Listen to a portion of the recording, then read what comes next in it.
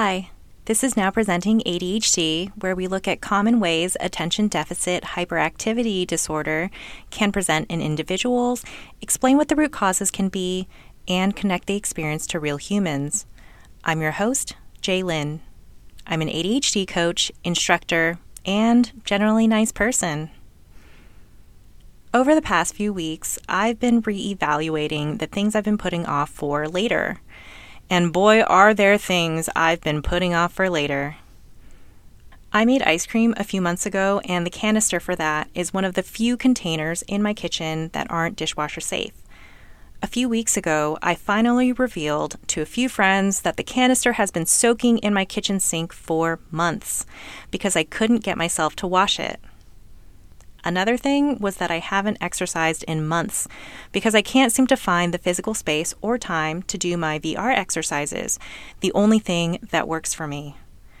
And my current setup for my dog was not working because his crate and playpen were in my living room, which, beyond cutting down on the space I can use for my VR exercises, meant that he could not properly calm down after getting home from daycare, because he could sense that I was nearby and wouldn't be able to calm and self-soothe, knowing I was nearby and I could totally be playing with him. All of these were things I knew I wanted to get done, but somehow wasn't able to move forward with due to generally not wanting to do it or due to constraints that I didn't want to deal with. As days went on, I continued putting it off, saying that it was something I would do later. But when is later? Is this something you resonate with, putting certain things off day after day? If so, you're not alone. Now presenting ADHD and putting things off.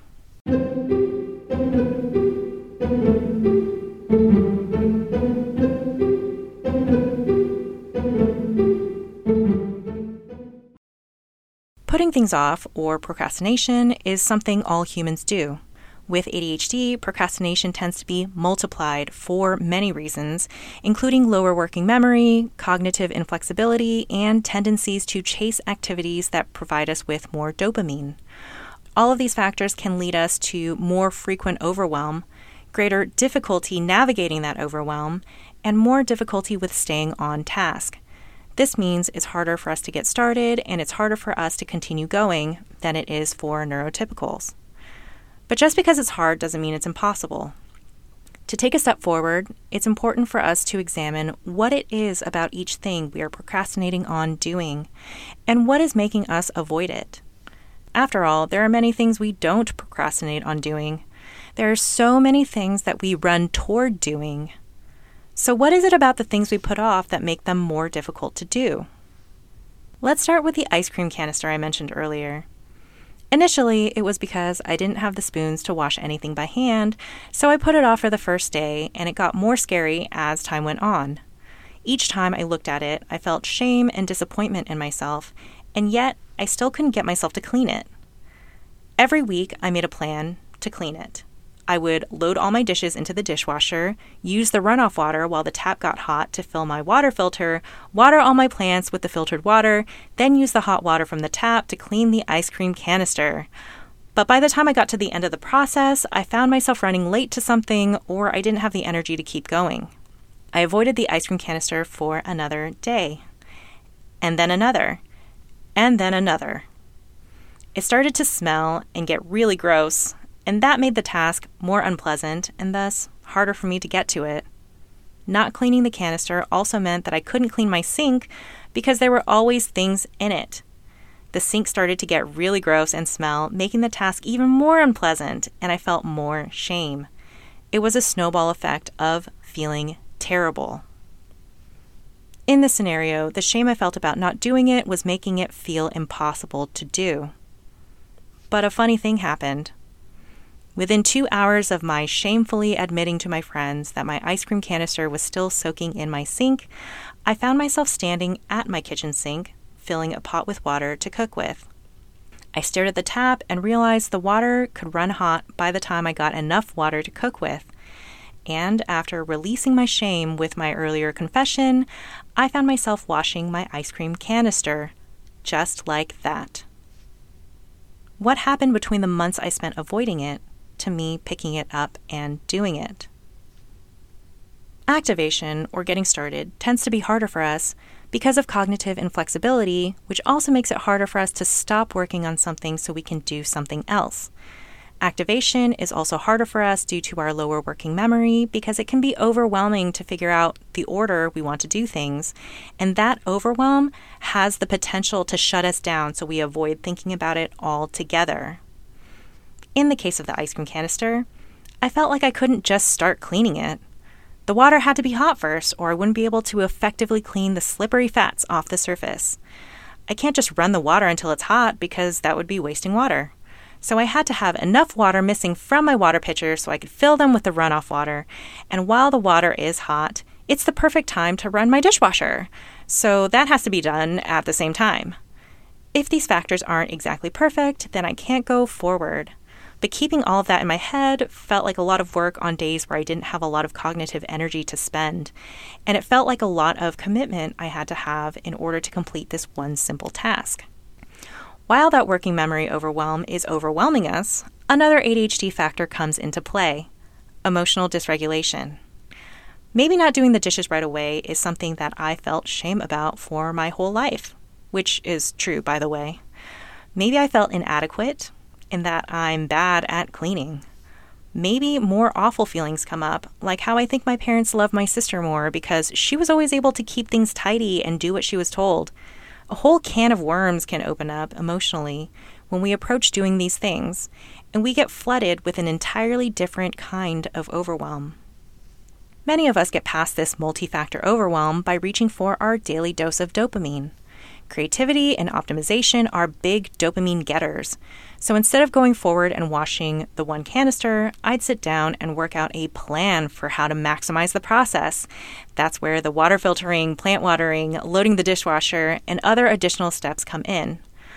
Aside from the optimization dopamine from this, it can also feel like it was okay for me to put it off for so long because what I am going to do with this maximization will be better than if I tidied up on a regular basis. There might be an underlying fear that if I wash the ice cream canister and there are still other dishes to be washed, I won't feel good about the result, especially with how awful I feel about not doing it for so long. It has to be amazing, or it will be a failure. But there lies the issue. We are expecting it to feel awful the whole time. But to remedy this, we are turning it into an enormous project, and thus extending the amount of time we will feel awful in order to get the perfect results that aren't even guaranteed. Do you see where things can go wrong here?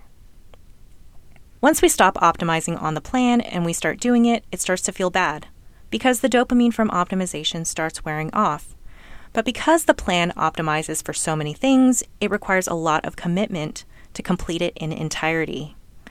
Let's say I decide to wash the ice cream canister, but I don't have the space for it to dry, so all the parts are just strewn across my counters. It's even worse than before.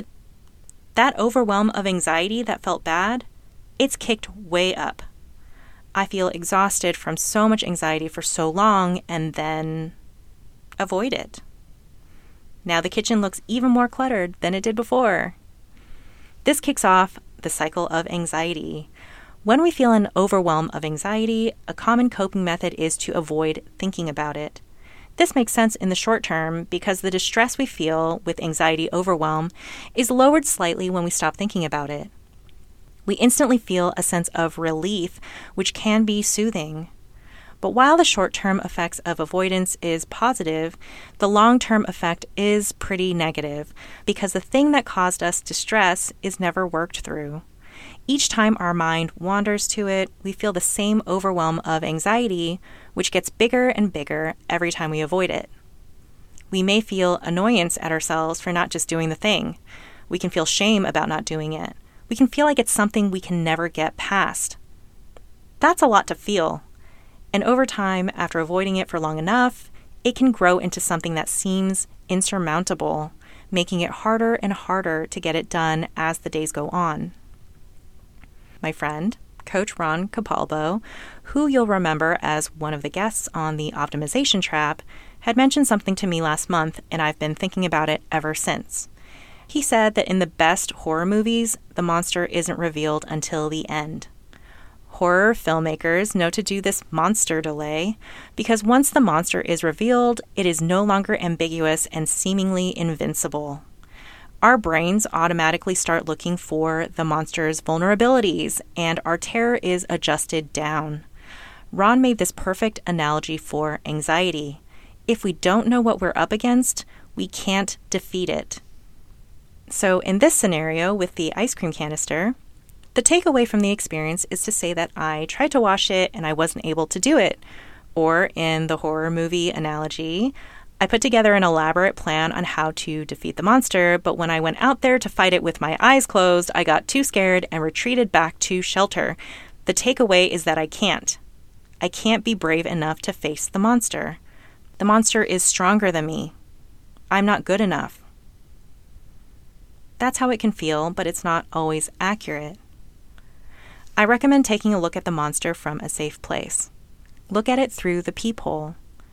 I wanted the canister to be cleaned up so I could put it away and not look at it anymore. I wanted my sink to stop smelling. I wanted it to be done and out of the way. All the other things I put in place for the plan were not necessary. I could just wash it, dry it, and put it away. Sometimes, once we look at it straight on from a safe place, the monster isn't so scary anymore. This was the case with my ice cream canister. I had finally shared with my friends that my ice cream canister was disgustingly soaking in my sink.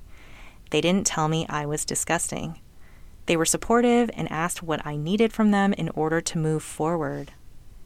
At that moment, I realized that I wanted to not think about the ice cream canister anymore. I let the water run hot, ran a soapy sponge over the surface, then wiped it dry with a towel and put it away. The monster wasn't actually that difficult to slay, and all it took was staring right at it. Next, let's look at when our brains release dopamine. As I mentioned in previous episodes, dopamine is commonly released in two events: when we are anticipating a result and when the result is confirmed. Dopamine drops in the middle area, in a space where we know that the results will work, but we haven't yet completed it. Neurotypicals have a higher baseline of dopamine, which allows them to operate with higher working memory and emotional regulation in the middle area, giving them the motivating energy to complete the task. That drop in dopamine for us means it's harder for us to stay focused once we know it will work and before we get results. This means that we get a lot of dopamine when we're optimizing, but during the optimization process, we confirm to ourselves that if the plan is followed through, we will get the results we want. Boom, dopamine drops. Then, without the motivating energy to push us through, we, at best, trudge through the task until it feels too awful, and that's when we bail. We never get the hit of dopamine that comes at the final result because we never reach it. This is especially the case due to optimization because the final result is so much loftier than we originally planned, but it feels so far away that it might not feel worth it to continue trudging to get there.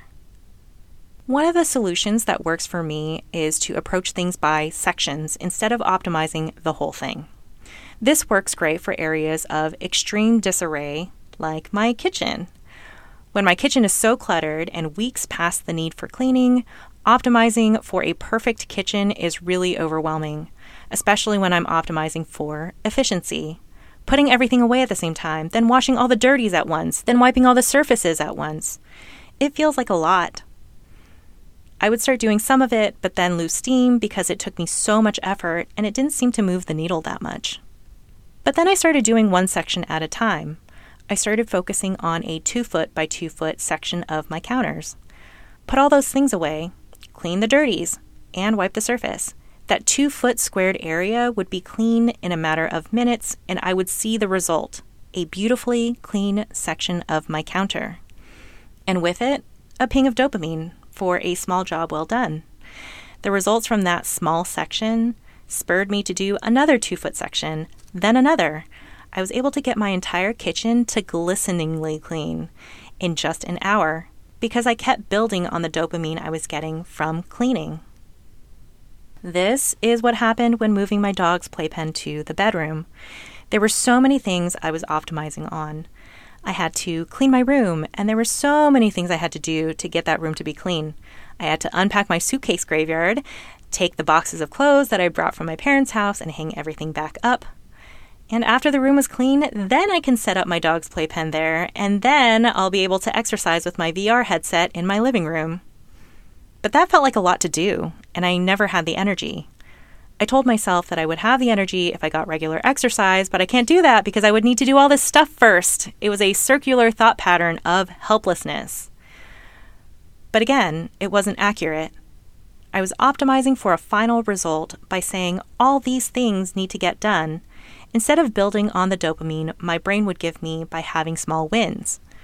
So I stared directly at the monster. I need to get these boxes somewhere else, and then set up the playpen. That's it. So I did. I moved the boxes somewhere else.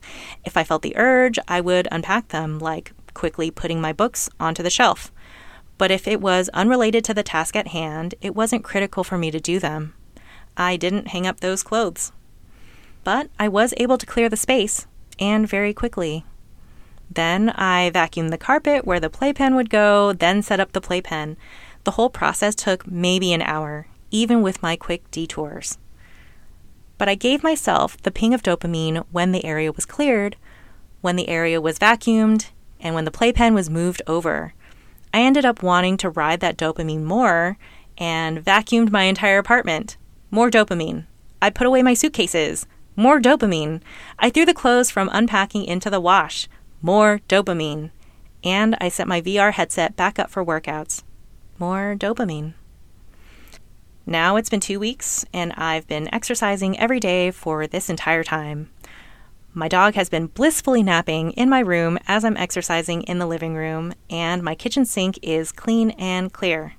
I could slay those monsters. I just had to look directly at them. While I felt a lot of shame about not doing them in the past, I feel good about what I was able to do while I was doing it. Because I did a hard thing, and that's worth celebrating. You've made it to the end of the episode on putting things off.